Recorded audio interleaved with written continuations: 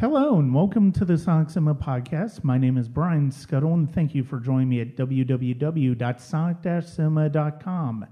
Listen to the podcast wherever you listen to podcasts, whether it's Apple, Google, Spotify, or Good Pods, to name a few, or just subscribe at the Sonic Cinema Podcast YouTube channel.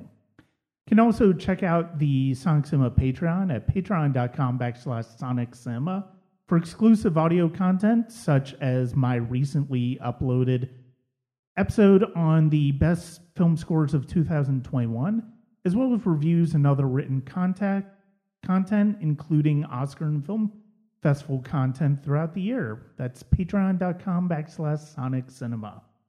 So last year, I had both my guests on the podcast individually, but I did want to bring them together since my first interactions with them were on their own podcast. But what subject made sense for such a reunion on the Sonic Cinema Podcast? Seeing as though they're both chaotic Leos, as well as myself, and the month of the Lion is upon us, it only seemed appropriate to discuss maybe the most chaotic Leo in movie history, Metro Goldwyn Mayer, better known as MGM. Before we get to that Leo, however, I'm pleased to reintroduce these two joining me today, Morgan and Chels of the Untitled Cinema Gals Project. Ladies, welcome back to the podcast. Thanks for having us. Yeah, thank you so much. I'm so excited to be chaotic with the both of you. I had a short nap before this, so I am ready. Excellent. So normally I would skip the usual introduction of who my guests are and how they got started with films in their lives when it comes to repeat guests. But seeing as though we didn't really get a chance to do that with Chels when she was on the Best of 1996 episode last year. So with that being said, I did want to give her a chance. What was it that led you to film as something you wanted to dive deeper into? And where can people find you online? So people can find me at Chels725 on Twitter and Letterboxd. That's probably the places where I actually post stuff. Unless you want to see a picture of my nephew from 6 months ago on Instagram. But that's a deep question you've asked about how. And I know exactly how. My grandma, my favorite grandma, the good one, she would let me watch whatever I wanted. I fully watched Silence of the Lambs as a 3-year-old. I saw Con Air in theaters, and I was probably five or six. We would go to the local Warenberg, which did not care if you walked from movie to movie because they just, it went out of business very much in my teen years. But we would just walk into one movie one day and see how many we could go to. I think our record was 5 in 2005. So yeah, that's what really started my movie-loving journey, Grandma being chaotic. But she's a Cancer, so... Yeah, there are a lot of Jerry Bruckheimer productions that I would say are relatively inappropriate for a 5-year-old. Certainly none quite like Con Air, though. I love the movie, but oh my god, I can't imagine watching that as a 5-year-old. I fully just remember, not understanding any of it, but then that wonderful Diane Warren song comes on. Yeah. And I will say it should have won the Oscar. I feel like it was probably against something big like Titanic or whatever. Mm-hmm. No, that was the other Diane Warren song that maybe should have won. But, oh my goodness. Diane Warren, she's been in my heart longer than I ever thought. Yeah. And she's actually coming off of just another Oscar loss, and now she's going to be getting an honorary Oscar because that's kind of how they do it, which makes no sense whatsoever. She should have won at least 4 times. That is just my... Yeah, absolutely. I do love How Do I Live from Con Air. It beats My Heart Will Go On. I'm sorry to say, I respect Titanic. I don't. It wasn't even close to the best film from that year. Oh, so again, great song. Love it. If I am drunk in a bar and it comes on, I will be singing it. But also, I am a Diane Warren cinema stan. So before we get to our main subject, though, Do you prefer the Leanne Rimes version or the Trisha Yearwood version? Oh, I'm cultured. I love the Trisha Yearwood version. Okay. All right. The correct version. Sorry, Leanne Rimes. I love you too. You're messy and I love you.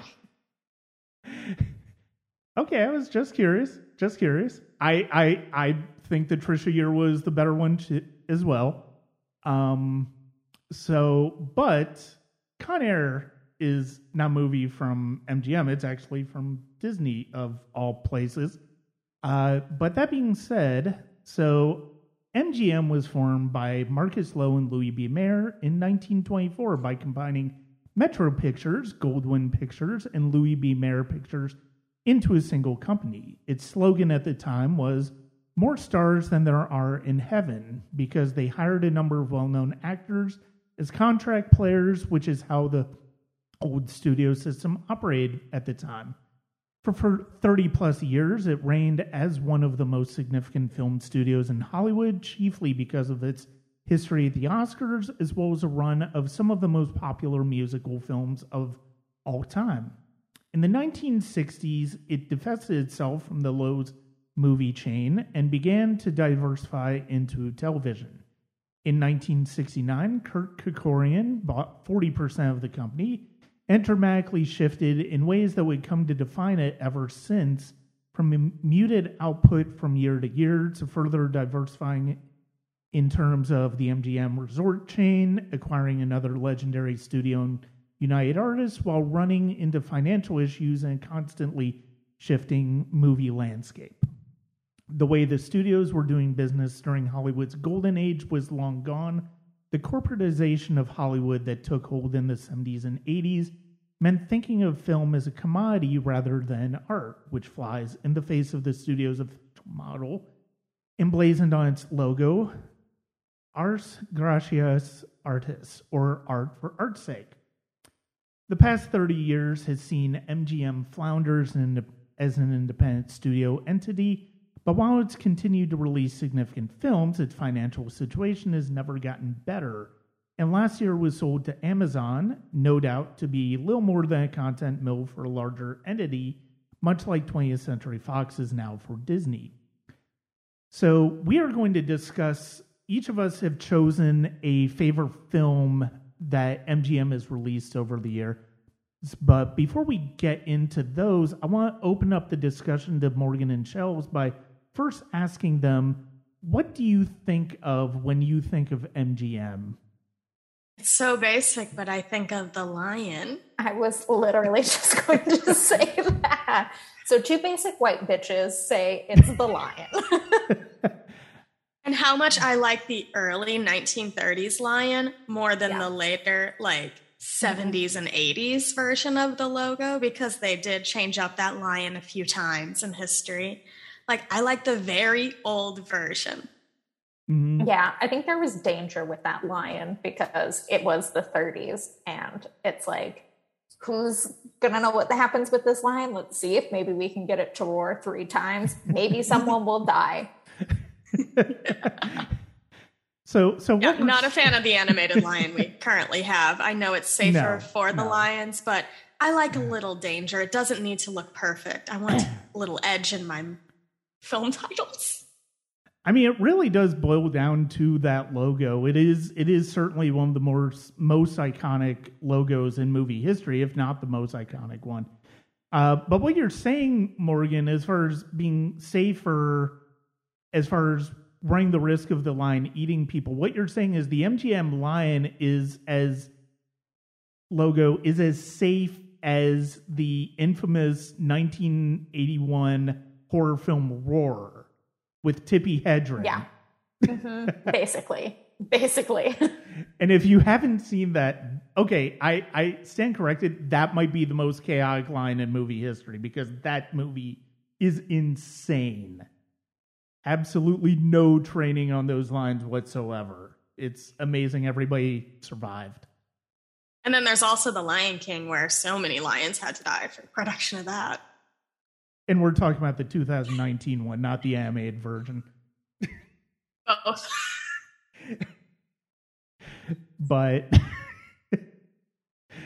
Yeah, I mean that logo is basically that logo is basically what people come up with, and it's funny because of the fact that one of my favorite movie documentaries is A Personal Journey with Martin Scorsese on through American movies. It's a 4-hour documentary on his personal history with American movies, and one of the things that you do see in some of that is he talks a lot about movie history, about studio system, how different studios had specific styles and the types of movies that they would come out with.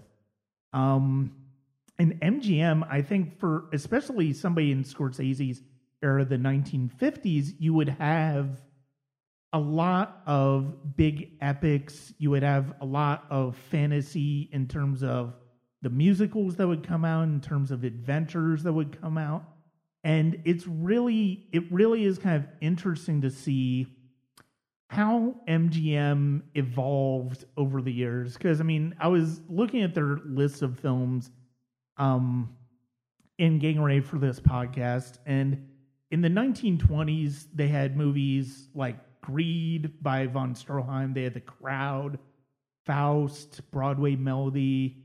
They had the very famous Buster Keaton deal, which was the biggest mistake he even said he made in his life, signing that deal with MGM. In the 30s, basically it was them like establishing themselves with the Oscars. You have The Champ, you have Grand Hotel, you have The Wizard of Oz and Gone with the Wind. You have Philadelphia Story in the 40s with Gaslight, They Were Expendable, and The Yearling. But in the 50s, you have American in Paris, Singing in the Rain, Seven Brides for Seven Brothers, Cat on a Hot Tin Roof, but also you have something like Bad and the Beautiful and Blackbird Jungle. In the 60s, it's really interesting to see the shift because you do have some fantasy still with Time Machine and Thief of Baghdad, but you also have more prestigious films like Lolita, Dr. Zhivago, Blow Up, as well as The Dirty Dozen. And then you look at the 70s and 80s, and I'll admit, I think they have, just based on some of the noteworthy titles in the 80s, I think they had some great ones that decade, even when they were struggling. But you really see them struggle as a company. And it's really kind of striking just how, compared to the other ones that were around at the early age of film, MGM just struggled for a lot of different reasons that some of the other studios didn't seem to struggle with. Well, I mean, it's because they weren't allowed to exploit people as much as they were in like the 30s and 40s. Because, I mean, that's kind of what those contracts were doing. Yeah. And, I mean, MGM isn't the only bad guy in it. Every studio was doing that. Mm-hmm. But I think that MGM was kind of like the biggest perpetrator of it because you do have Louis B. Mayer, who established the Academy Awards as a way to create inner fighting amongst the trades and the crafts. And like, he was a master manipulator. So, I mean, just look at, he had Judy Garland, who he really abused as a child all the way into her adulthood. So, I mean, of course you're going to struggle because all of a sudden, like, the supervillain of your company is not there anymore. Yeah, I mean, it's like a lot of struggling and all the people in the actual MGM breaking up, like, and also we can't forget about the death of Thayer, like in the late 30s and stuff. That was a real shift for them in the kind of films they were making. And they, like, once they couldn't have contract players, and they burned through a lot of stars, like, very fast. Because, like, Norma Shearer, who we're going to talk about later, and Louise Reiner, they had on, like, their staff, and Greta Garbo, they all, like, pieced right around the same time. And Joan Crawford pieced out as well. So it was just a lot of hits at different times. Yeah. And now, I mean, they've been sold to Amazon. So it's a new supervillain. Yeah, exactly. No, and like I said, I mean, it's it's like everybody automatically thought about like the Pink Panther and James Bond and stuff like that when that deal came up with Amazon. But like the more I started to think about with regards to this particular episode, I couldn't help but think of, chances are what we're going to see MGM become for Amazon is exactly what 20th Century Fox has become for Disney, which is you're going to give us content for Prime. We'll occasionally put something out in theaters from you, like Bond or something that's very big IP. But for the most part, it's like you're just going to be part of our production company. And, I mean, and honestly, the writing, it's a shame because the writing has been kind of on the wall for a while. Because looking at the past 20 years, most of the most distinct films from MGM in the past 20, 30 years are co-productions with other studios. Whether it's United Artists, whether it's Sony with the James Bond films, whether it's 20th Century Fox or Warner Brothers with the Rocky Balboa movies. And it's one of those things where it's like they just, at a certain point, they just forgot how to be a movie studio and how to do something interesting with the brands that they had. And I mean, they still have some decent movies I actually kind of like in the past 20 years, but you'd be like, all of them hold a candle to what they had at their peak. Yeah, and it doesn't help that, like, in the late 80s, they sold a lot of their library to Turner Classic Movies, Ted Turner. Mm-hmm. And then there was a whole rights issue for, like, the next 13, 14 years with all of those films, who's going to distribute them and everything. And I think Warner's still owns the rights to Gone with the Wind, their most, like, profitable film of all time. Like, it's still adjusted for inflation, the highest grossing. Nobody's ever going to touch that. Oh, yeah. So it's pretty sad that, like, you can look at each decade and see it slowly fall apart. Yeah, and I mean, it really, I mean, my official favorite, I mean, some of my favorite films from MGM are now distributed by Warner Brothers. I mean, including the one we're going to be talking about today.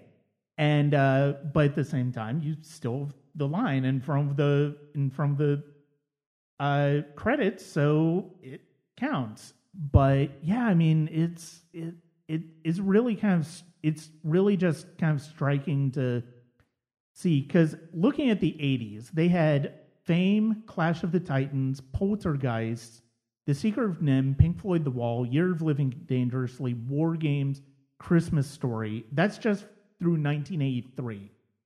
Then you had Red Dawn 2010, Cat's Eye, Rocky IV, 9.5 Weeks, Spaceballs, Moonstruck, A Fish Called Wanda, Child's Play, Rain Man, and Roadhouse. They had a Best Picture winner, and they were still struggling. And now, granted, they had Cher and Moonstruck, and that movie made so much money. Yeah. Like, movies don't make money like that anymore. Mm-hmm. But then they would also release crap like from Canon Films. Like, they had a deal with Canon Films to release a lot of their schlock. And, it's the 90s, they had some really good films and really memorable films in the 90s. You have Thelma and Louise, Stargate, Species, Get Shorty, Leaving Las Vegas, Showgirls, which I'm not a fan of, but Chelsea, I know you are. Love it. GoldenEye, Ronin, they had some good stuff, and even in the 2000s, they had Legally Blonde, and which is a film that so many people love, but it just got to the point where they basically became a production company for other studios, namely Warner Brothers, and it really is the fact that a studio could fall like this is just, it's hard to imagine. It really kind of is. But I mean, a studio that they've been as linked to as any, United Artists, has fallen on harder times because of the fact that they barely exist now. Yeah. I mean, like, you even think, though, about the studios. I think one of the things that they didn't have that something like a 20th Century Fox had before now it's being, that it has been acquired by Disney was, I mean, Fox had their own kerfuffle with Cleopatra, basically bankrupting the studio to the point where if you go to Century City, California, where the Fox studio is located, that is essentially, that entire city was their former backlot. Mm-hmm. And the fact that now it is office buildings and there are ABC buildings nearby and all of that.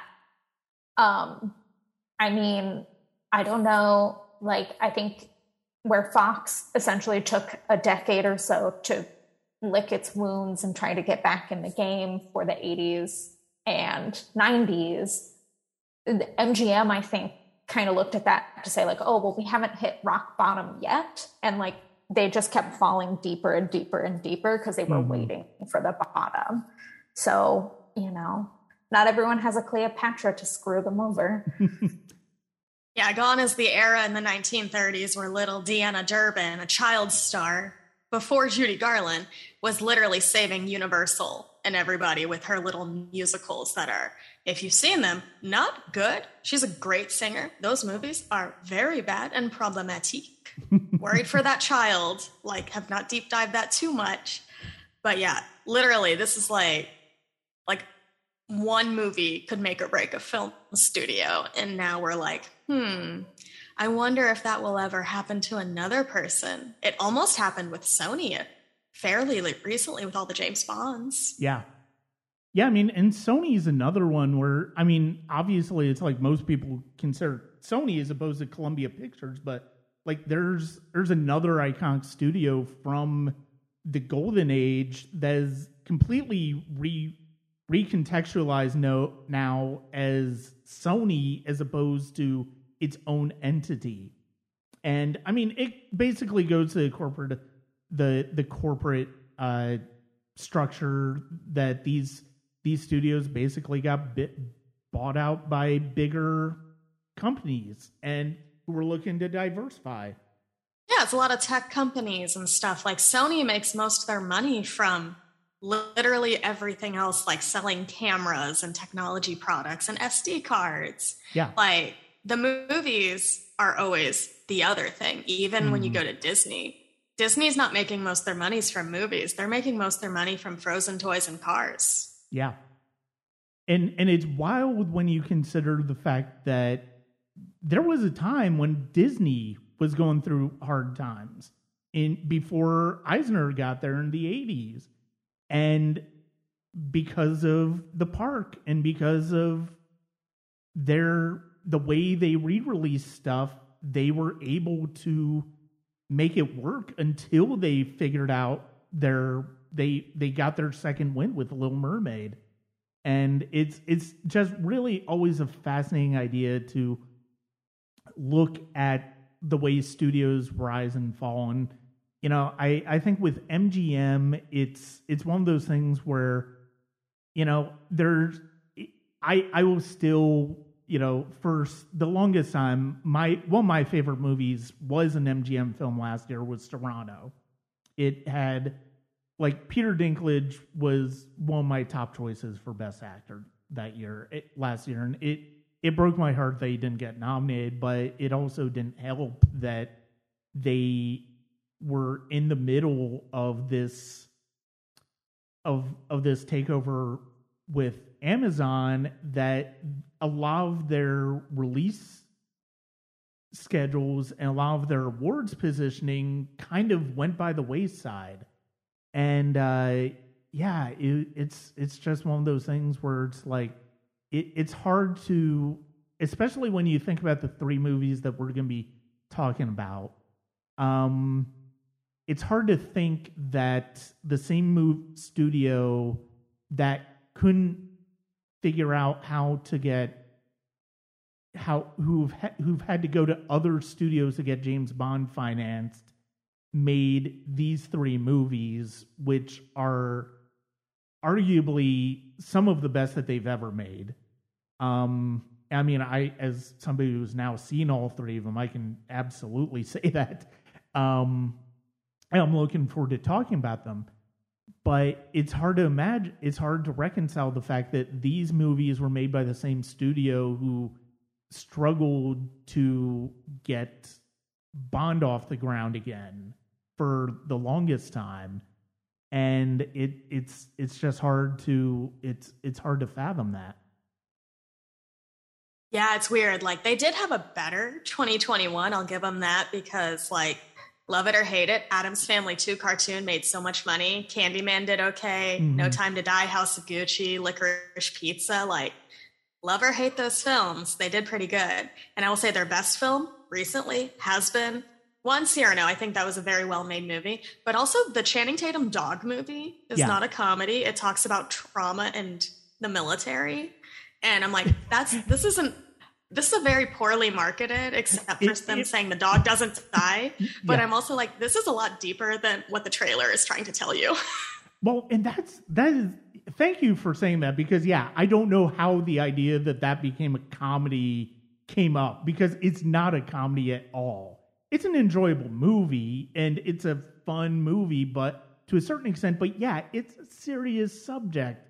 But it's amazing, despite that movie still made a relatively decent amount of money. Yeah, Channing Tatum is a star this year. He has that and The Lost City of D. I'm going to keep calling it the original title because it's better. And I'm like, oh, it is these films that we've been craving, these mid-budget adult films that are going to come back and save the theater. And these are the films that they were making in the era that we're about to talk about with our other films. Mm-hmm. So let's go back to that time. And it's funny, it's interesting because of, and I'll talk about my personal choice when we get there, but I like that we all ended up with choices that are in that golden age from the 1930s to 1960, which on another part of my podcast, Established Classics, that's kind of what we've been culling from when we've talked about movies from that era. It's basically the 30s to 1960. But we are going to start with Morgan's favorite film from MGM. And if you want to introduce that to us. Gladly. So I chose 1934's The Thin Man. It stars William Powell as Nick Charles, who is a detective who gets roped into working a recent murder case. And he is both aided and frequently annoyed by his amazing wife, Nora Charles, played by Myrna Loy. And it is one of my favorite Christmas movies because it takes place around Christmas. And it's just so good. So that's kind of the background of The Thin Man. This is and it's based on a novel by Dashiell Hammett, who is better known for writing The Maltese Falcon. And the thing that I love about this is that you see two very different ways of approaching the same type of detective story, one that's more comedic and one that's more serious. I watched The Thin Man for the first time a couple of years ago and really enjoyed it. I rewatched it this past week to get ready for the podcast. I absolutely, this is such a delight. It really is such a delight. And it boils down to, I think one of my favorite parts about it is the fact that Nick Charles is basically almost willed into solving this mystery against his own will. I love that aspect of this story because it's not like, oh yeah, I'll take this case. It's like gradually he just finds himself in situations where, okay, I might as well just solve this. And I have to say the ending scene, we'll talk about more, but I love the ending scene of this where it's basically that classic moment of, I'm going to lay all of this out. And it's one of the best examples of that I think I've seen in a movie. Yeah, I remember watching this. Oh, I must have been in high school, and I was just upset. The Thin Man ended up becoming a 6-film series that they MGM did, and I just love all of the movies because it is both kind of that detective noir, but it has elements of a screwball comedy. Because the banter between Nick and Nora is just impeccable. Mm-hmm. It's very quick-witted. They both have excellent timing. William Powell and Myrna Loy would work on like a dozen films together, not just the 6 Thin Man movies, but other films as well, because they just have amazing chemistry. And yeah, that last where everything is kind of laid out also has humorous elements to it, where he even turns to her and is like, what do you think of this so far? And she's like, this is the best dinner I've ever listened to. And it's just so funny. I just love their dry sarcasm and their humor. Mm-hmm. Yeah, this is one of the wonderful pre-code comedies, because if you watch a lot of these pre-code films that the stars of our films are about to, like, you're going to see, they are real saucy, and it's amazing they got away with anything. Even though there wasn't a code yet, there were still, like, just a vibe of, hey, maybe we should be safer. And this is a screwball comedy about murder. Mm-hmm. And that's like the easiest selling point. I'm like, this is great. It's a comedy about murder. Just like you can say Jenny Slate's movie is a comedy about abortion. Exactly. And again, remember, this is like 1934, whenever, like, we're coming right out of the Depression era, pre-World War II, so we're in this weird vibe of the U.S. trying to rebuild itself before disaster comes, and people are only looking for entertainment. And this movie made so much money. It was nominated for a ton of Oscars. It lost all of them to It Happened One Night. Another great film, will not disparage. But I think it's really cool that this film has a great legacy. It is the original MCU building its world, having a ton of films over a decade and a half. I was going to ask about the sequels and how they were, but the fact that it's still Powell and Loy throughout the series, yeah, I mean I can't imagine. I'm sure some of them are obviously better than others, but I can't imagine any of them being just completely flat and not entertaining whatsoever. I enjoy them because I just enjoy their dynamic as actors. Also, Skippy the dog is one of the greatest cinema dogs because he was also in 2 of my other favorite films of all time, The Awful Truth, Irene Dunne, Chaotic Amazing, and Bringing Up Baby. Katharine Hepburn, Chaotic Amazing.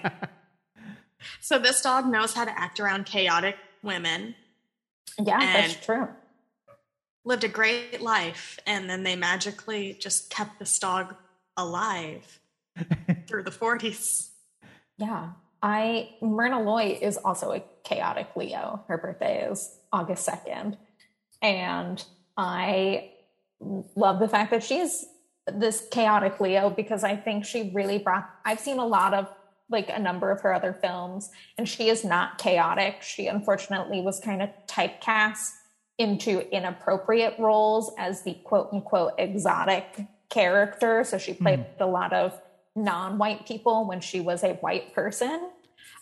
Which she definitely the time when every white woman was exotic, and Louise Reiner is the worst of them. Thank you, MGM. Yeah. And I mean, I'll give Myrna Loy some credit too, that, like, later on in her career, she really acknowledged the error of that.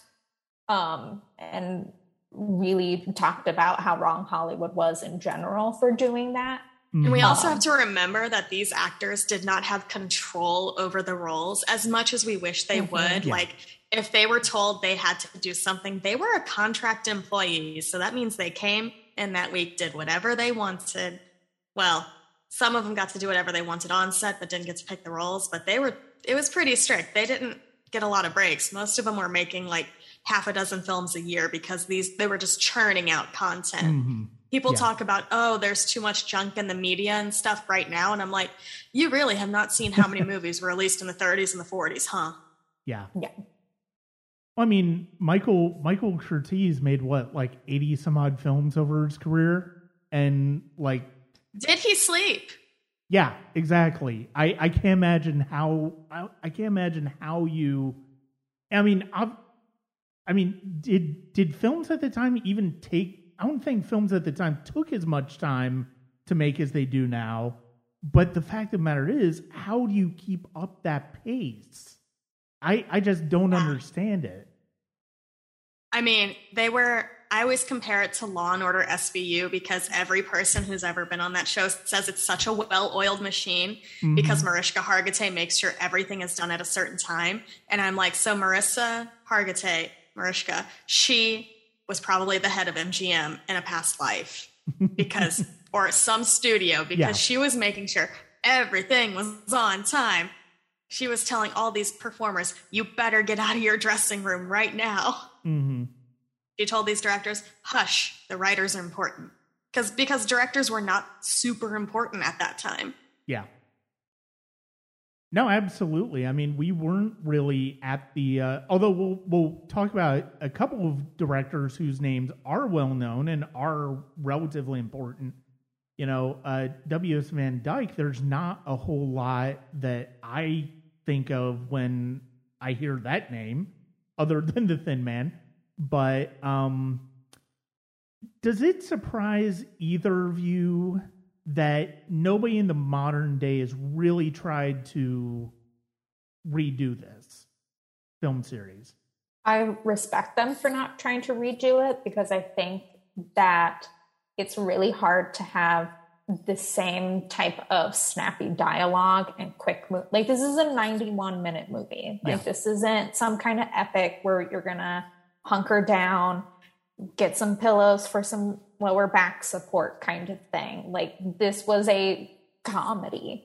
And one of the things, I feel like I saw this on TMC, one of the things about the film and this series was that they always paired male and female writers so that when they were coming up with dialogue, they could essentially just banter together and figure it out together, which is a little sexist, but also like kind of brilliant to have two people who might come from very opposite perspectives of what these characters should be doing and having to work together for the same goal.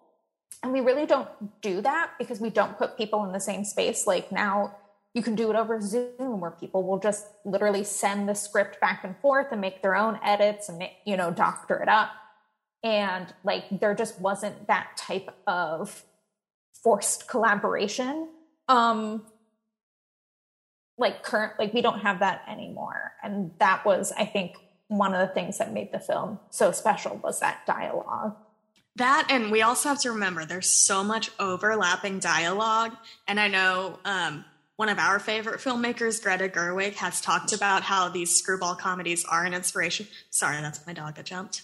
But yeah, we are 7 years out from like synchronized sound to film. Mm-hmm. And there's so much technical sound with the overlapping dialogue in this that I'm like, how did you make this less than a decade out from whatever? Yeah. Because I watched the original Holiday, the one without Katharine Hepburn from 1931. And you can tell where people are like trying to speak very clearly. And you can, there's probably a microphone 6 feet away.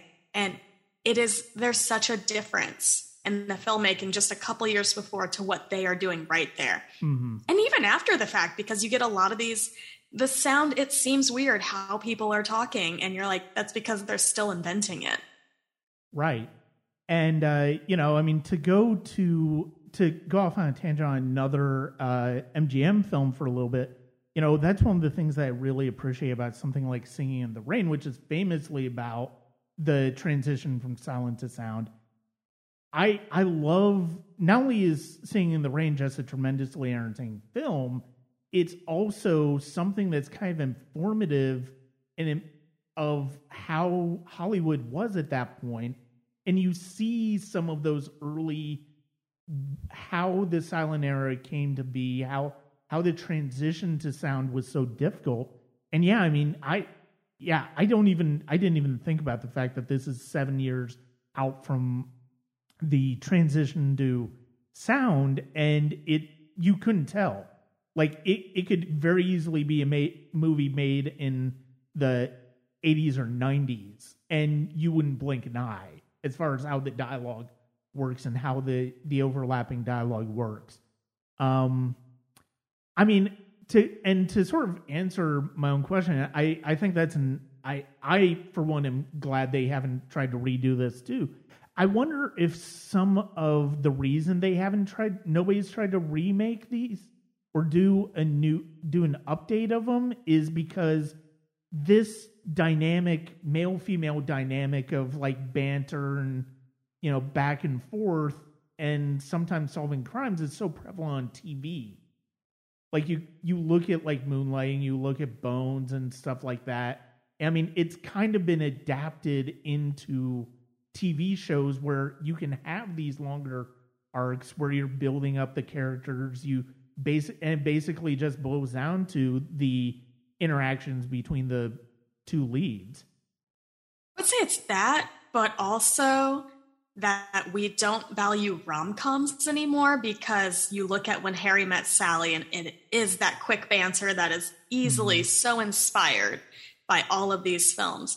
And you just even go through the decade and throw a dart at whatever Julia Roberts was doing. And like, you look at My Best Friend's Wedding and that singing scene and you're like, oh, this feels like it's right out of a screwball comedy, because there's so many dynamics happening and so many characters are going, and you understand where each character is and their perspective. So I think it's just, this is a rom-com. It is basically a romantic comedy, murder, screwball, whatever you want to call it.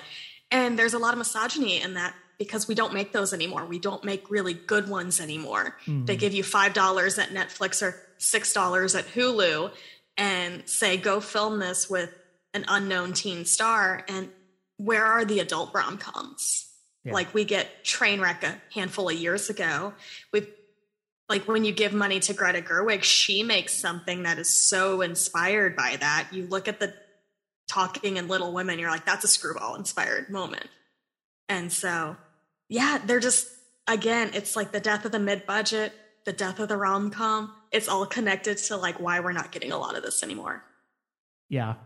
And, you know, we talked about when we were talking about Bringing Up Baby on the last established classics. And yeah, I mean, screwball comedies. I mean, I think one of the last real ones was What's Up, Doc in the 70s. And then comedy just kind of became something else. And then the 80s, you have like teen sex comedies and stuff like that. Then you started to see romantic comedies that weren't completely in the screwball realm in the 90s, but they still had that feel of, you know, that it was important for the male and female protagonists to have that connection in the same way of like a Cary Grant and Katharine Hepburn in Bringing Up Baby or His Girl Friday. And yeah, I mean, you're absolutely right as far as the romantic comedy, and it is, you know, yeah, there's so much to talk about with Netflix and what they're doing.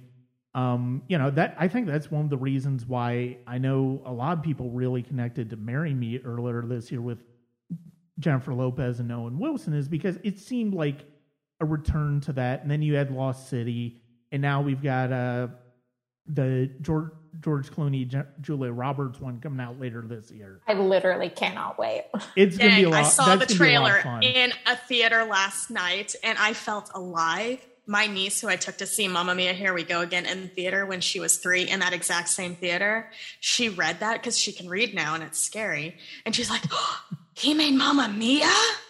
And so she's excited too, and she's 7. But yeah, The Thin Man, I mean, if you haven't had a chance to see it, by all means see it. Is a wonderful, funny comedy. Do you have anything else you want to say on it? I mean, other than please see it, please watch all 6 of them. Jimmy Stewart's in one of them. Like, they weren't just getting some like Joe Schmo to show up as a bit player in these films. Like, they really did get stars to show up for the sequels. Yeah. That, and I want to tell, this will comfort Morgan in some weird way, because even though the Academy Awards are dumb, Myrna Loy was never nominated for a competitive one. The year we were born, though, at the 1991 one, she got an honorary. But this is one of the few years where they actually tell you who runners-up are in the Oscars. So, like, Best Actor, Best Actress, they didn't even have supporting categories at this point. There were 2, like, write-ins and stuff, and even Bette Davis was a write-in for this year. She's not an official nominee, but she had enough support to, like, it's on Wikipedia. Myrna Loy was 5th place. So had they not been categories of 3, had they actually been moved to 5, like they would later, she would have been a competitive nominee for one of her best films. I love that. I mean, I just love that Myrna Loy loved her career enough that she just didn't really care about awards, but was also super gracious when she... Yeah, it's like all her friends petitioned for it. But I do want to say, this is not the only great film from the year. Like, Morgan, this is a banger year. It Happened One Night, Thin Man, the other Cleopatra from Claudette Colbert. It's the year of Claudette Colbert because she's in 3 of the Best Picture nominees. Imitation of Life, the version that me and Morgan like more. And then, like, you can't see it, but The White Parade, it's only available at the UCLA archive. So if you are able to see it, cool. Or if you're able to find it by other means. It's so difficult because it's only at the archive, but sometimes people will try to upload snippets to YouTube. It is really good. So yeah. Okay. Yeah, it's a really great year of film. Yeah. 1934. Yeah, and we're actually going to transition to another great year in movie history with 1939. And Chels, what is your choice? So when the topic of MGM was brought up, I genuinely went through their entire decade, 100-year of filmography, made a giant list, and then, like, Chelsea, you're an idiot. The Women is one of your favorite films of all time. So, of course, I picked it. Again, so many wonderful options.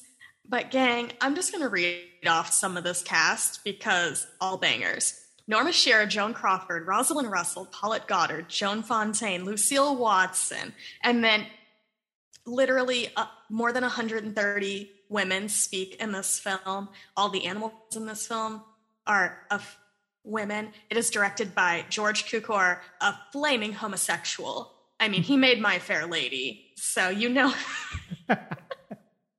And he also did the Judy Garland, James Mason, A Star Is Born, didn't he? I believe so. I will fact check because, again, this guy is all bangers. He did the other Little Women. He was one of the directors of Gone with the Wind. He did Philadelphia Story, Gaslight. Yep, A Star Is Born. Born Yesterday, which is a film that doesn't get enough respect, and it's very, very good. So he's like one of the greatest directors in cinema ever. Mm-hmm. So I love that this is a very complicated production. Did not get nominated for Oscars because it was 1939, Gone with the Wind, Wizard of Oz, like tons of big films that year were happening in Washington.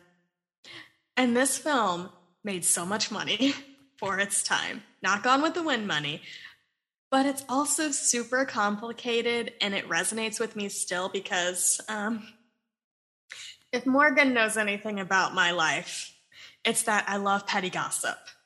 Like, we are petty people. We love gossip. And this film, literally, the inciting incident is petty gossip. Yeah. Yeah. Yeah. We have petty parties. And if we literally were like, petty, we text each other petty party, and the other person's like, go.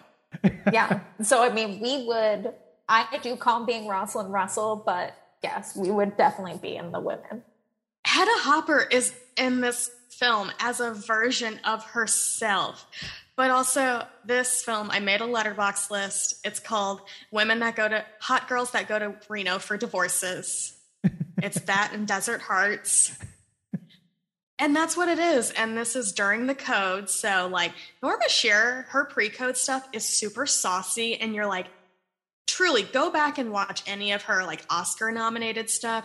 And you're like, oh, she is a hot girl just burning through cinema. And then whenever the code hits, they put her in a lot of boring stuff. Like, she's in a Romeo and Juliet in her 30s. And it's very awkward. But this, I feel like, really plays to her strengths because it is silly, a little devious. And even behind the scenes, it's what I miss from cinema now, which is divas being divas and like movie stars allowed to be movie stars. They literally had to knock on the main three women's doors at the same time to get them to come to set at the same time because they all wanted to be number one. And that's Norma, Joan, and Rosalind. I love that. It's early Joan Fontaine before like she goes to Rebecca and like her Hitchcock run and is super successful. And I just really love it because it is about the dynamics of women. And I don't ever feel bad for Joan Crawford plays the quote unquote villain Crystal. I never like hate her or anything because in the film, she's stealing Norma Shearer's husband and stuff. And one very scandalous during the code. So like Norma is going to get a divorce and everything. And Joan is just like, she is a loose woman, but she's a perfume counter woman. She doesn't want to be a mother to Norma's child. And she's just trying to get ahead in life because during this time, women, like we're going backwards in time now. We're losing rights. Women didn't have any rights. Like you had to find a husband to be able to live and support yourself. That was just the tragic reality. Like unless you came from money and you were able to be a spinster, like that's a luxury at this time. And so for them to like really kind of address all of this stuff in a very, very, very funny film that should have won an Oscar for sound and was not even nominated because I don't know how they filmed all of these speaking roles only a decade out from synchronized sound. It's just, I don't know, it's just super rad. This was my first time seeing it. And you're welcome. It was such a tremendous film to watch. As much as, I mean, Gone with the Wind is certainly a difficult film to talk about, rightfully so, because of the way it deals with the Old South and slavery and all of that. But Vivian Leigh as Scarlett O'Hara is one of the great performances of all time. That being said, there is a part of me that thinks Norma Shearer in this movie is better. I think she is absolutely tremendous in this movie because of the fact that there are moments where she has to be theatrical, there are moments where she has to be emotional, and every big moment with her, whether it's her telling their daughter about the divorce and trying to explain it in a very calm and not emotional way, whether it's her confronting Crystal in the dressing room, and it's such an amazing performance. She goes through so much in the film, and I've seen films where I think she was going too big at certain points, but this is one. It is my favorite Norma film. I'm always hit and miss with her in certain things. It's literally like love her pre-code.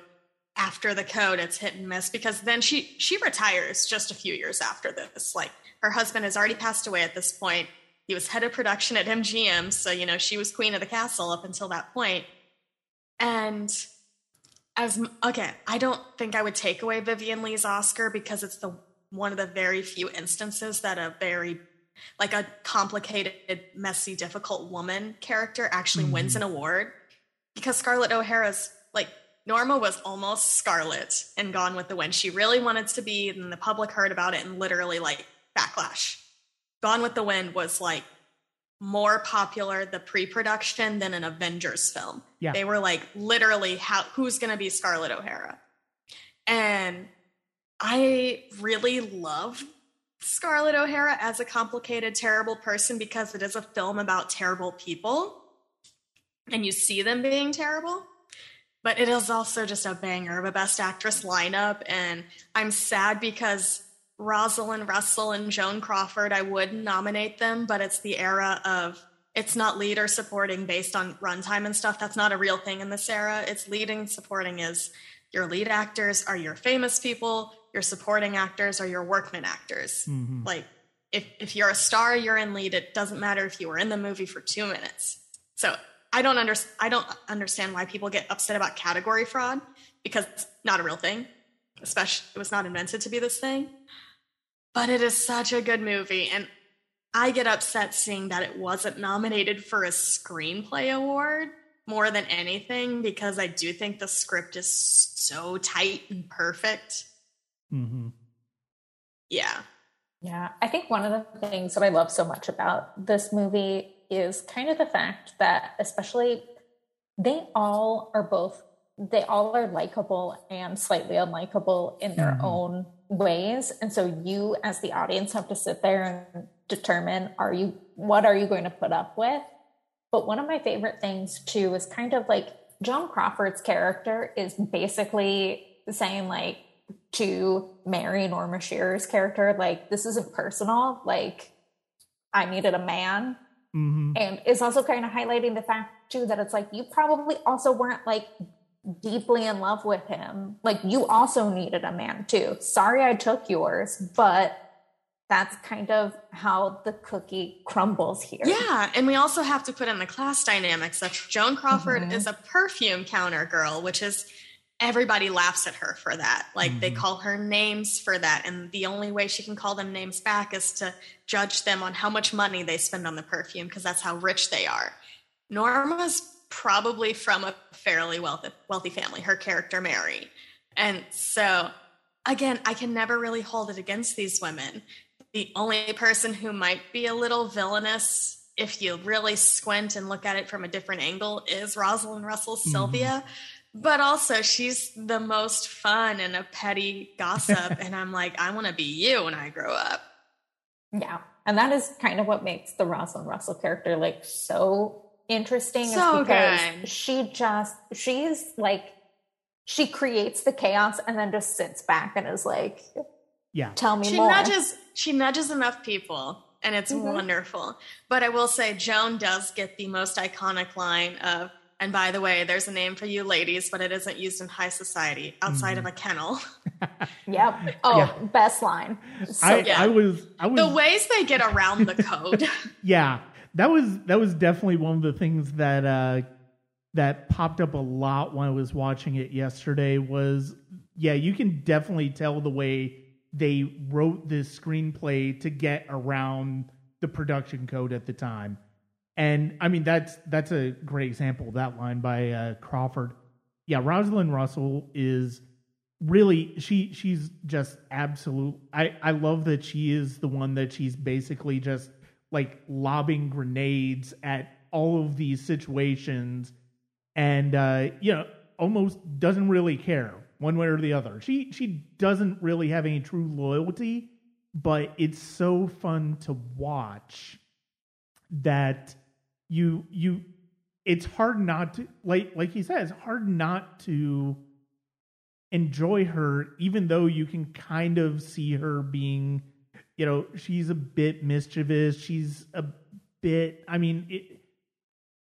there's not really anybody here that you actively dislike. Like, everybody, I think, has their moments, but you can also understand why they're doing what they're doing. I think my favorite performance that gets unheralded is Virginia Wilder as Lil Mary. I think going with Norma Shearer, that the scene where she's telling Lil Mary about the divorce, and then the scene that Lil Mary has later with Crystal in the bathtub, where she's clearly heard her talking to Buck over the phone, is just such an amazing performance by a child actor. Yeah, I totally agree. Normally, this era of kids especially, I do not like child actors for the most part. The 1930s is rough. There are so many movies where I'm like, okay, they're just little serial killers. That is their energy. I'm looking at Meet Me in St. Louis, that little kid in there that I don't like, that won an Oscar for it, an honorary kid one. But yeah. No, I will say my only note about this movie I don't like is just something they have to do for the code. They did it in the Philadelphia story. It's where the person who gets divorced reunites with their husband at the end, and that is what happens and stuff. You don't see the husband, but like, I mean, spoilers for the Philadelphia story. Katharine Hepburn and Cary Grant get back together in the end after the first scene where he pushes her, like very comically, out the door. I was going to bring up the ending because I do kind of feel like it. I understand. Look again, looking at it in the context of the code, you understand why it went in that direction. I can't, but at the same time, it does really feel like moralizing for like, oh, it's gotta be, oh, married people have to stay together and stuff like that. You hear that from the mother. And I mean, you know, you don't necessarily, and I mean, that's one of the things that I like about the fact that Mary does, I mean, part of it is plot mechanics, but also the fact that she makes this choice on her own, even, yes, it's obviously goosed by her friends telling her, oh, you've got to get a divorce. She makes that choice on her own that this needs to happen. And yeah, like I was, the movie I thought about when I was writing about the ending for this one was Nancy Meyer's The Holiday. One, and the most satisfying part of that ending is when Kate Winslet's character realizes she doesn't need Rufus Sewell's character anymore. And it's such a wonderful personal triumph. We get the satisfying ending with Crystal getting her comeuppance, basically at the end. The idea that, oh, Mary has to go back to her husband, it just doesn't, it's the only big issue I have with an otherwise terrific film. It's why I really don't like the code. I mean, for so many other reasons, because of misogyny and like homophobia and everything and racisms. But like, yeah, I always say this in like the film Dance Girl Dance, cut off like the last 2 minutes of the movie, probably, give or take, and it's a perfect film. But, you know, we had to get to the code standards. Couldn't have the Christians coming after you. Title of the episode, couldn't have the Christians coming after you. I'm really on one, aren't I?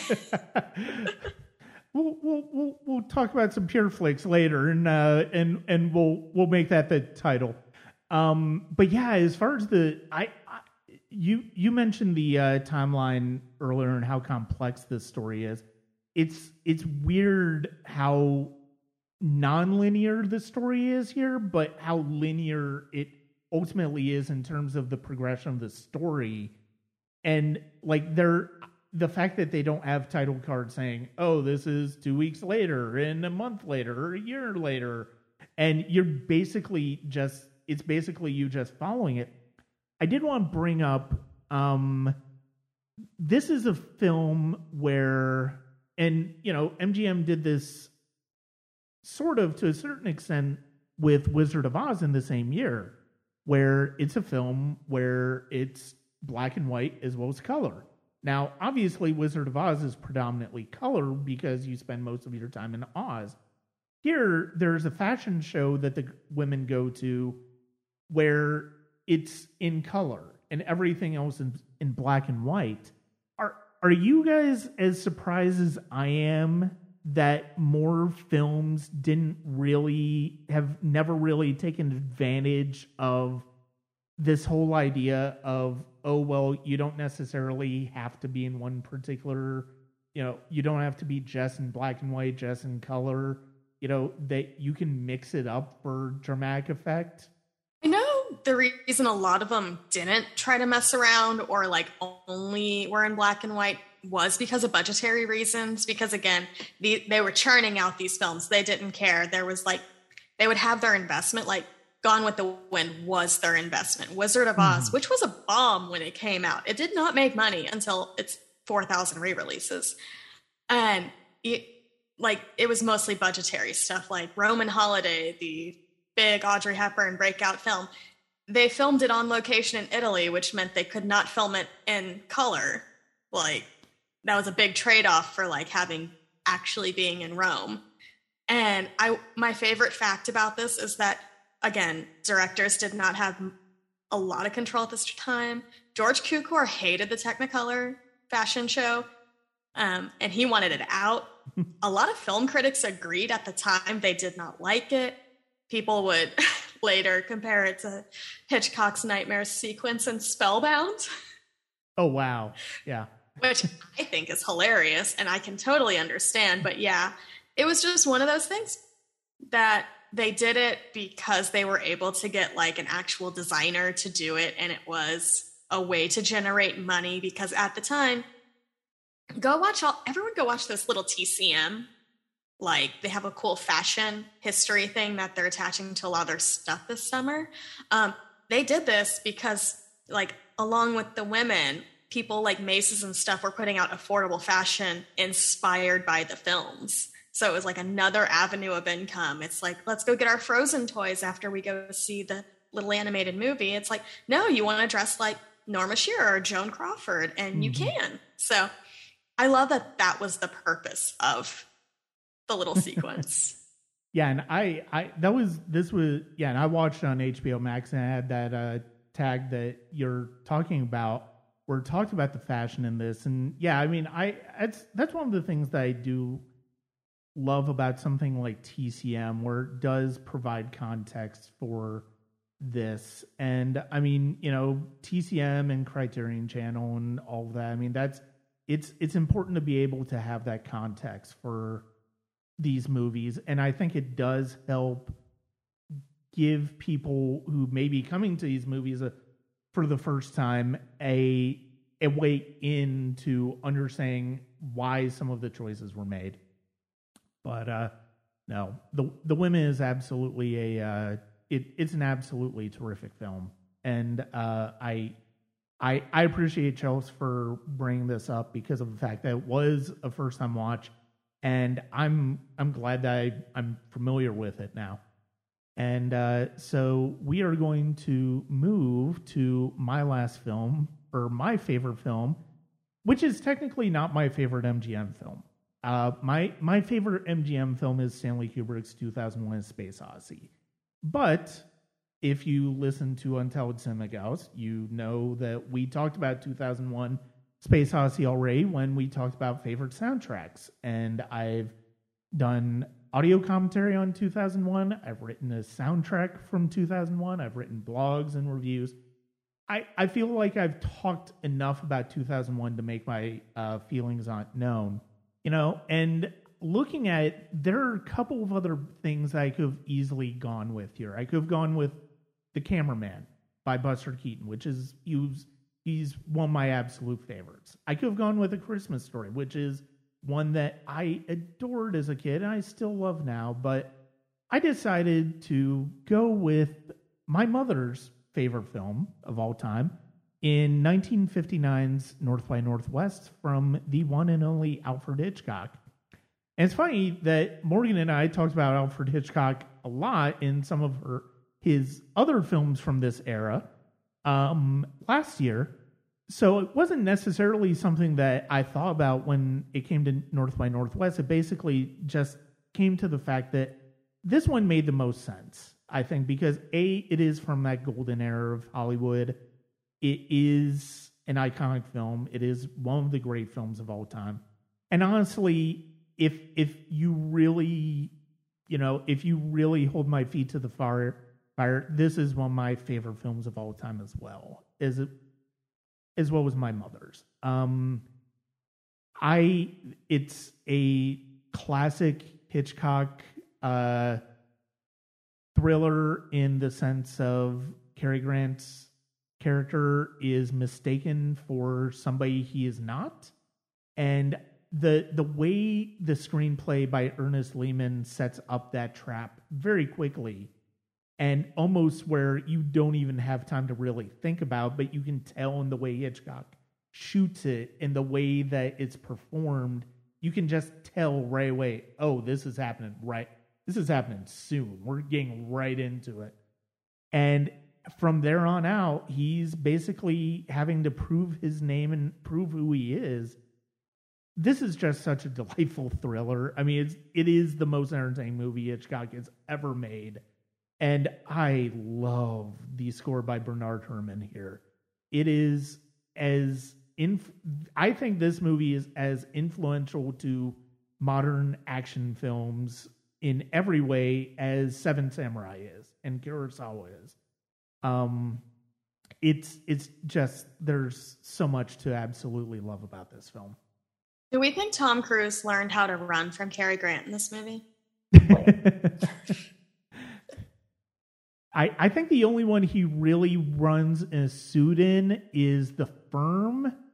I think he probably runs just a bit better than Cary Grant, but I definitely see where you're coming from. Yeah, because he's in athleisure wear when he's running in the Mission Impossible movies. Yeah. Yeah. I will say, when I think of this film, the first thing I think of is this is hot people cinema, because you have Cary Grant, Eve Marie Saint, James Mason, and then a very young Martin Landau, who is so hot in this movie. Literally hot because it looks like it was a hot film to make. Yeah. And then, yeah. Well, everybody's in suits, so yeah, of course it would be naturally a hot movie to make. Yeah, I had the chance to meet Martin Landau about a decade ago at Dragon Con, and got a chance to tell him that North by Northwest was my mother's favorite movie. She didn't get a chance to go that year. And I mean, I was a fan of him because of Ed Wood, but yeah, seeing him in this movie was, I think I had seen Ed Wood by this point. I think it was about that.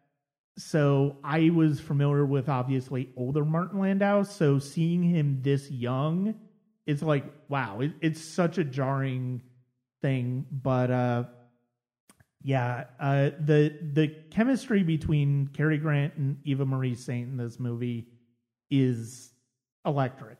It is absolutely wonderful, and I love the biplay between them when they're in the dinner cart while they're on the train to Chicago, and it's just absolutely wonderful.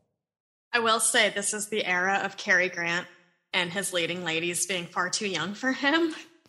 Like, he's old enough to be their father, and Eva Marie Saint is still with us today. She's one of our oldest living Oscar winners. Mm-hmm.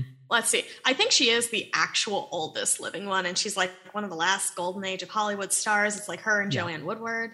So, gotta say, age dynamics, I'm not a fan of, even though I do love when Cary Grant is being hot on cinema, so I'll allow it here and in Charade. Yeah.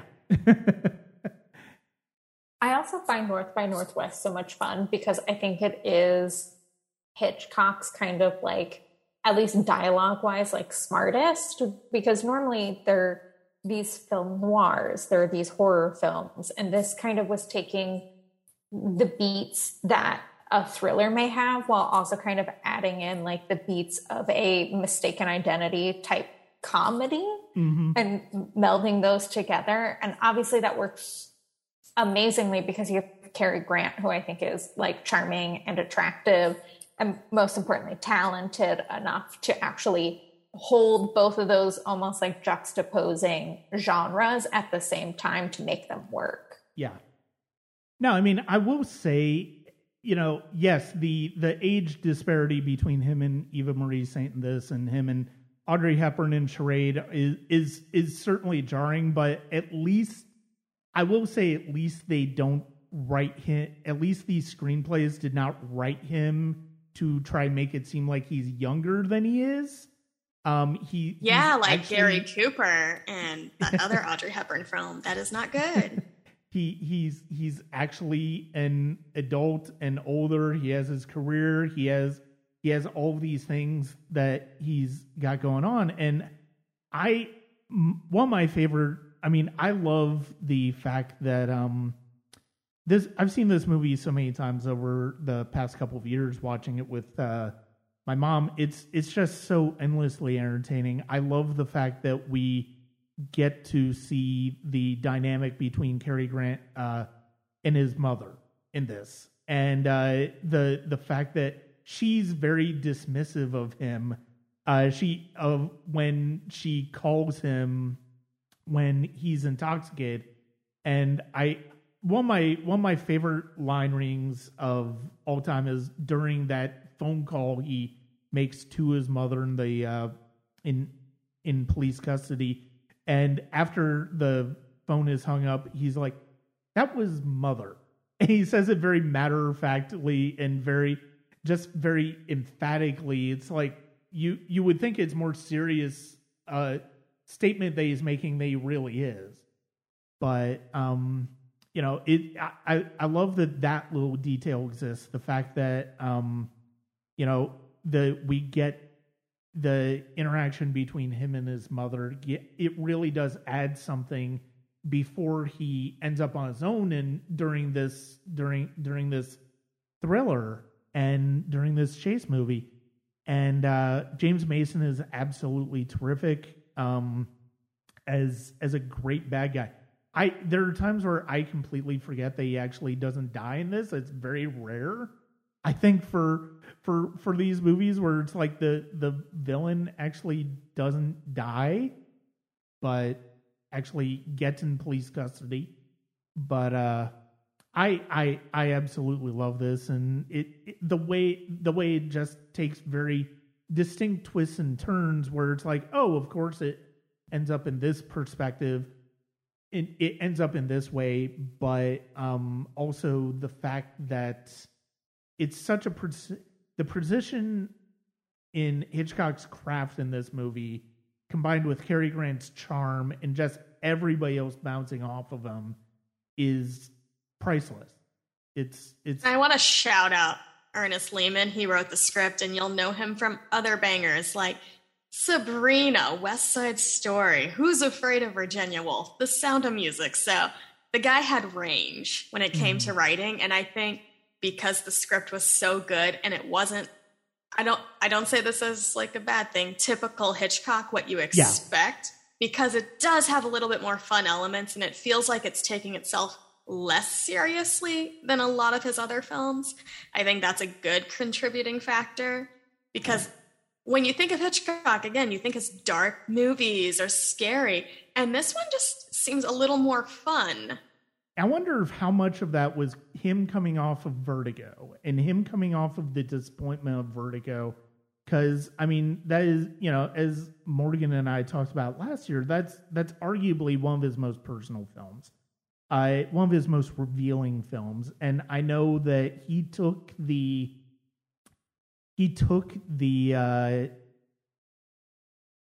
failure of that movie hard, and so much so to where Jimmy Stewart had wanted to play Roger Thornhill in this movie, and Hitchcock didn't necessarily want him because of the fact that he kind of blamed Stewart for part of the failure of Vertigo, so he went back to Cary Grant. And I mean, honestly, Cary Grant's just a better choice for this role anyway, because of the fact that he has a better fit for this type of suave character than Jimmy Stewart is. Jimmy Stewart's an everyman. Like, Cary Grant is somebody who you can tell having you can tell kind of having a bigger than life personality. That's something like Roger Thornhill getting involved in a situation like this makes sense to have somebody like Cary Grant.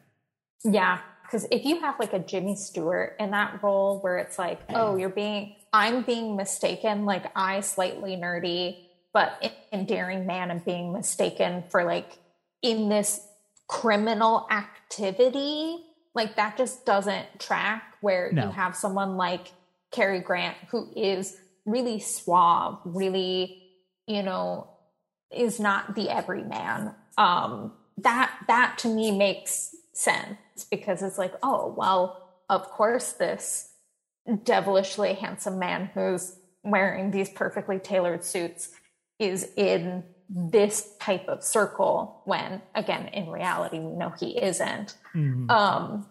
You wouldn't have been able to pass it off. And I also think, no offense to Jimmy Stewart, because he has done screwball comedies, he did a lot of romantic comedies, but especially at that stage in his career, he wasn't able to, it was either one or the other. Yeah. And I don't think that he would have been able to hold both of those genres and truths at the same time, where I think that Cary Grant really kind of introduced us to the idea that thrillers don't have to always be super serious and comedies don't have to just be silly all the time. Yeah. He really has, you look at, Father Goose is kind of goofy, but there are real stakes in that type of film, or Operation Petticoat, or, Charade. While there are comedic elements in every single one of those films to different levels, there are still serious stakes in all of those.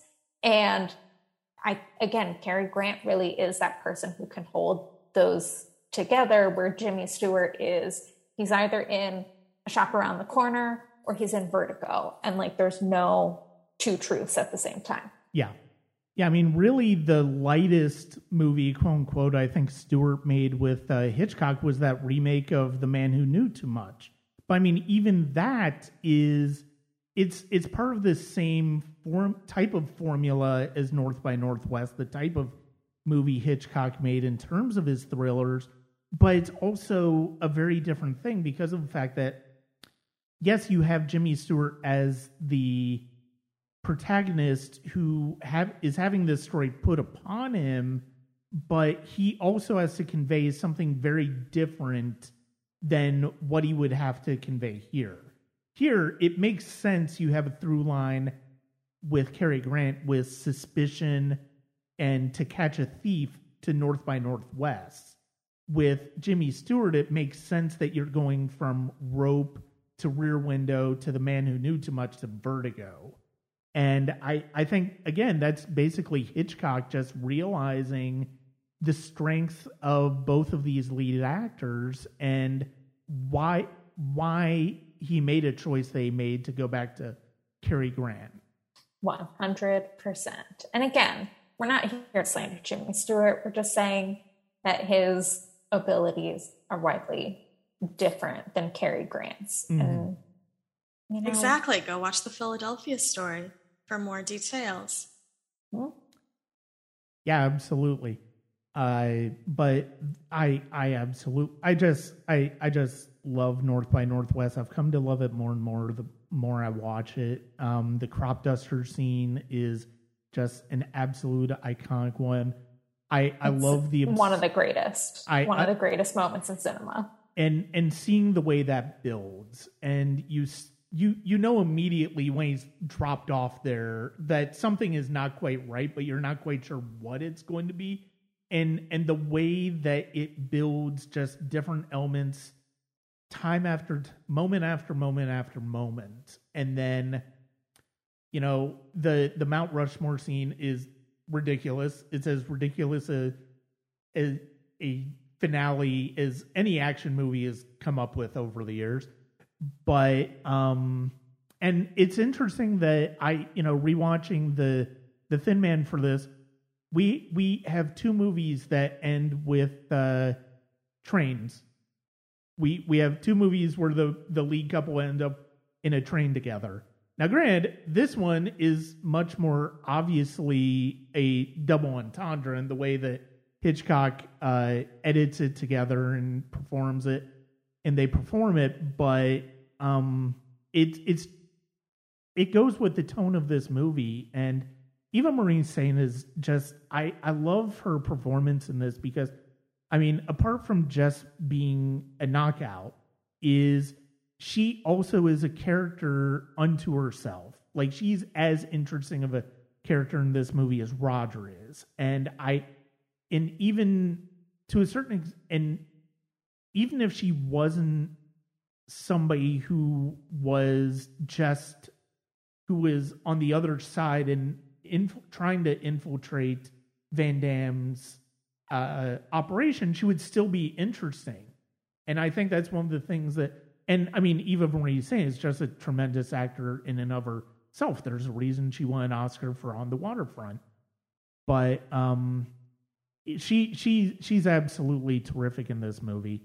Yeah, she's the femme fatale without it being kind of cliche. Yeah. Like, there's a little bit more texture in it than a lot of the other women in Hitchcock's, thrillers where there is that femme fatale, quote unquote, type character. Yeah, big fan of her. Like, she's still working to this day. Like, she was a voice on my favorite animated series, The Legend of Korra, and does a great job. And it's super cool that one of our living legends got to be in all these great films. And it delights me. Yeah. I will be that person that slanders the Academy Awards again, because this only got a few nominations, like art direction, editing, and adapted screenplay. Directly for the screen, so original screenplay. Y'all, gang, it lost to Pillow Talk, a not good movie.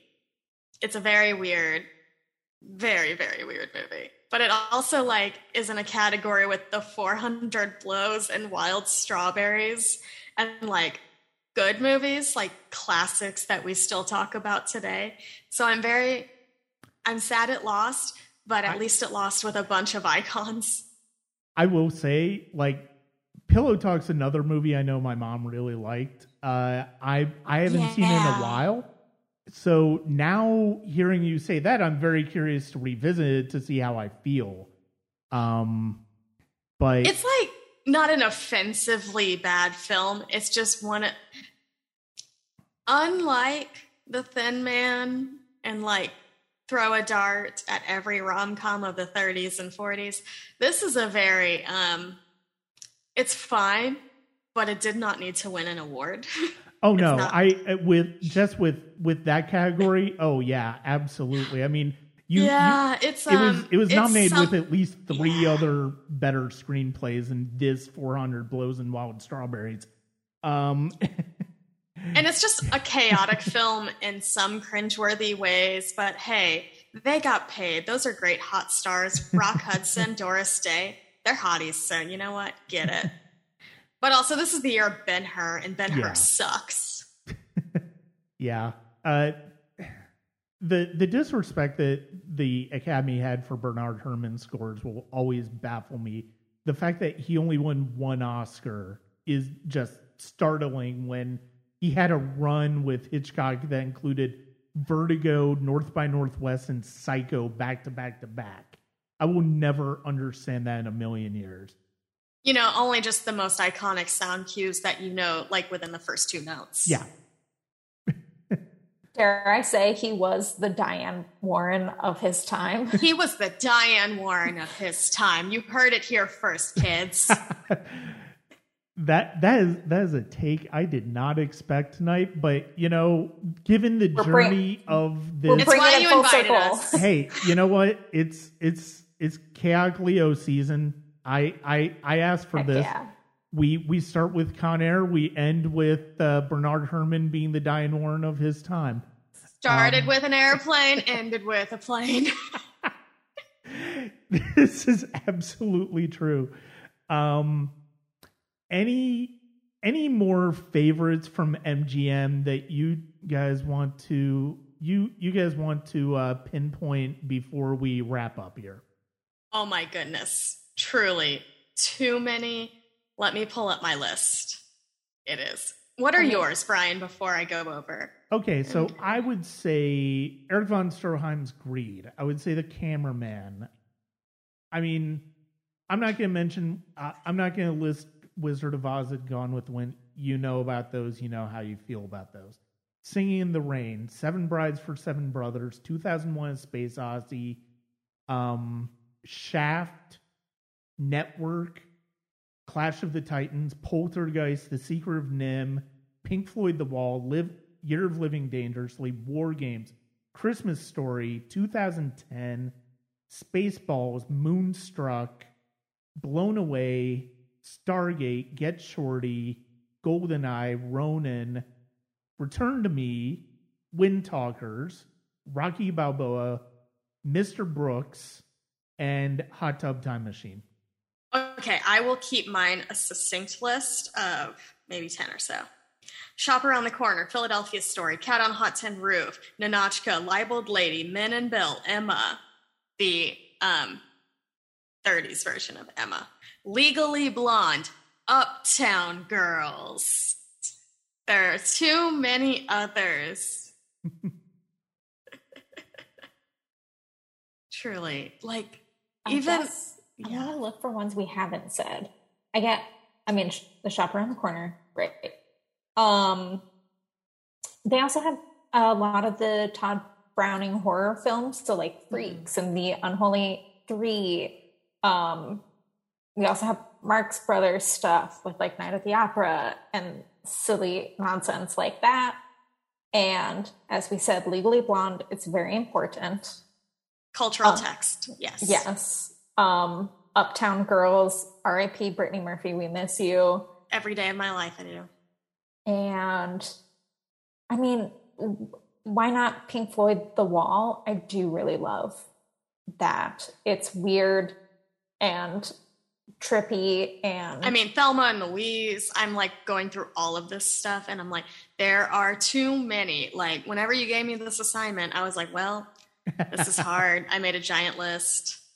I mean, I could have gone with Pink Floyd The Wall as well, but I'm actually talking about Alan Parker next month on the podcast, so we are going to be getting to Pink Floyd The Wall. I could have went with Showgirls and Hackers. Like, you never know. I want to thank you, Chelsea, for keeping me from having to watch Showgirls a third time, because I feel like I'm kind of done with that movie. I mean, I will mention Victor Victoria also, but then I will also say, don't watch the remake of The Women, because everybody deserved better, including Meg Ryan. The person making that did not update it for a time when women could like have a credit card, you know? No. Don't do that to yourself. No. But, okay. Well, with that being said, where can we find you online? I am Chelsea725, Twitter, Letterboxd. We're at Untitled Cinema Gals. I've got Community Rewatch podcast. That's all I'm about to do. I'm probably going to go rewatch another MGM classic, Moonstruck, because, I mean, iconic cinema, iconic hair cinema. Love it. Yeah. And as Chelsea said, we're at Cinema Gals.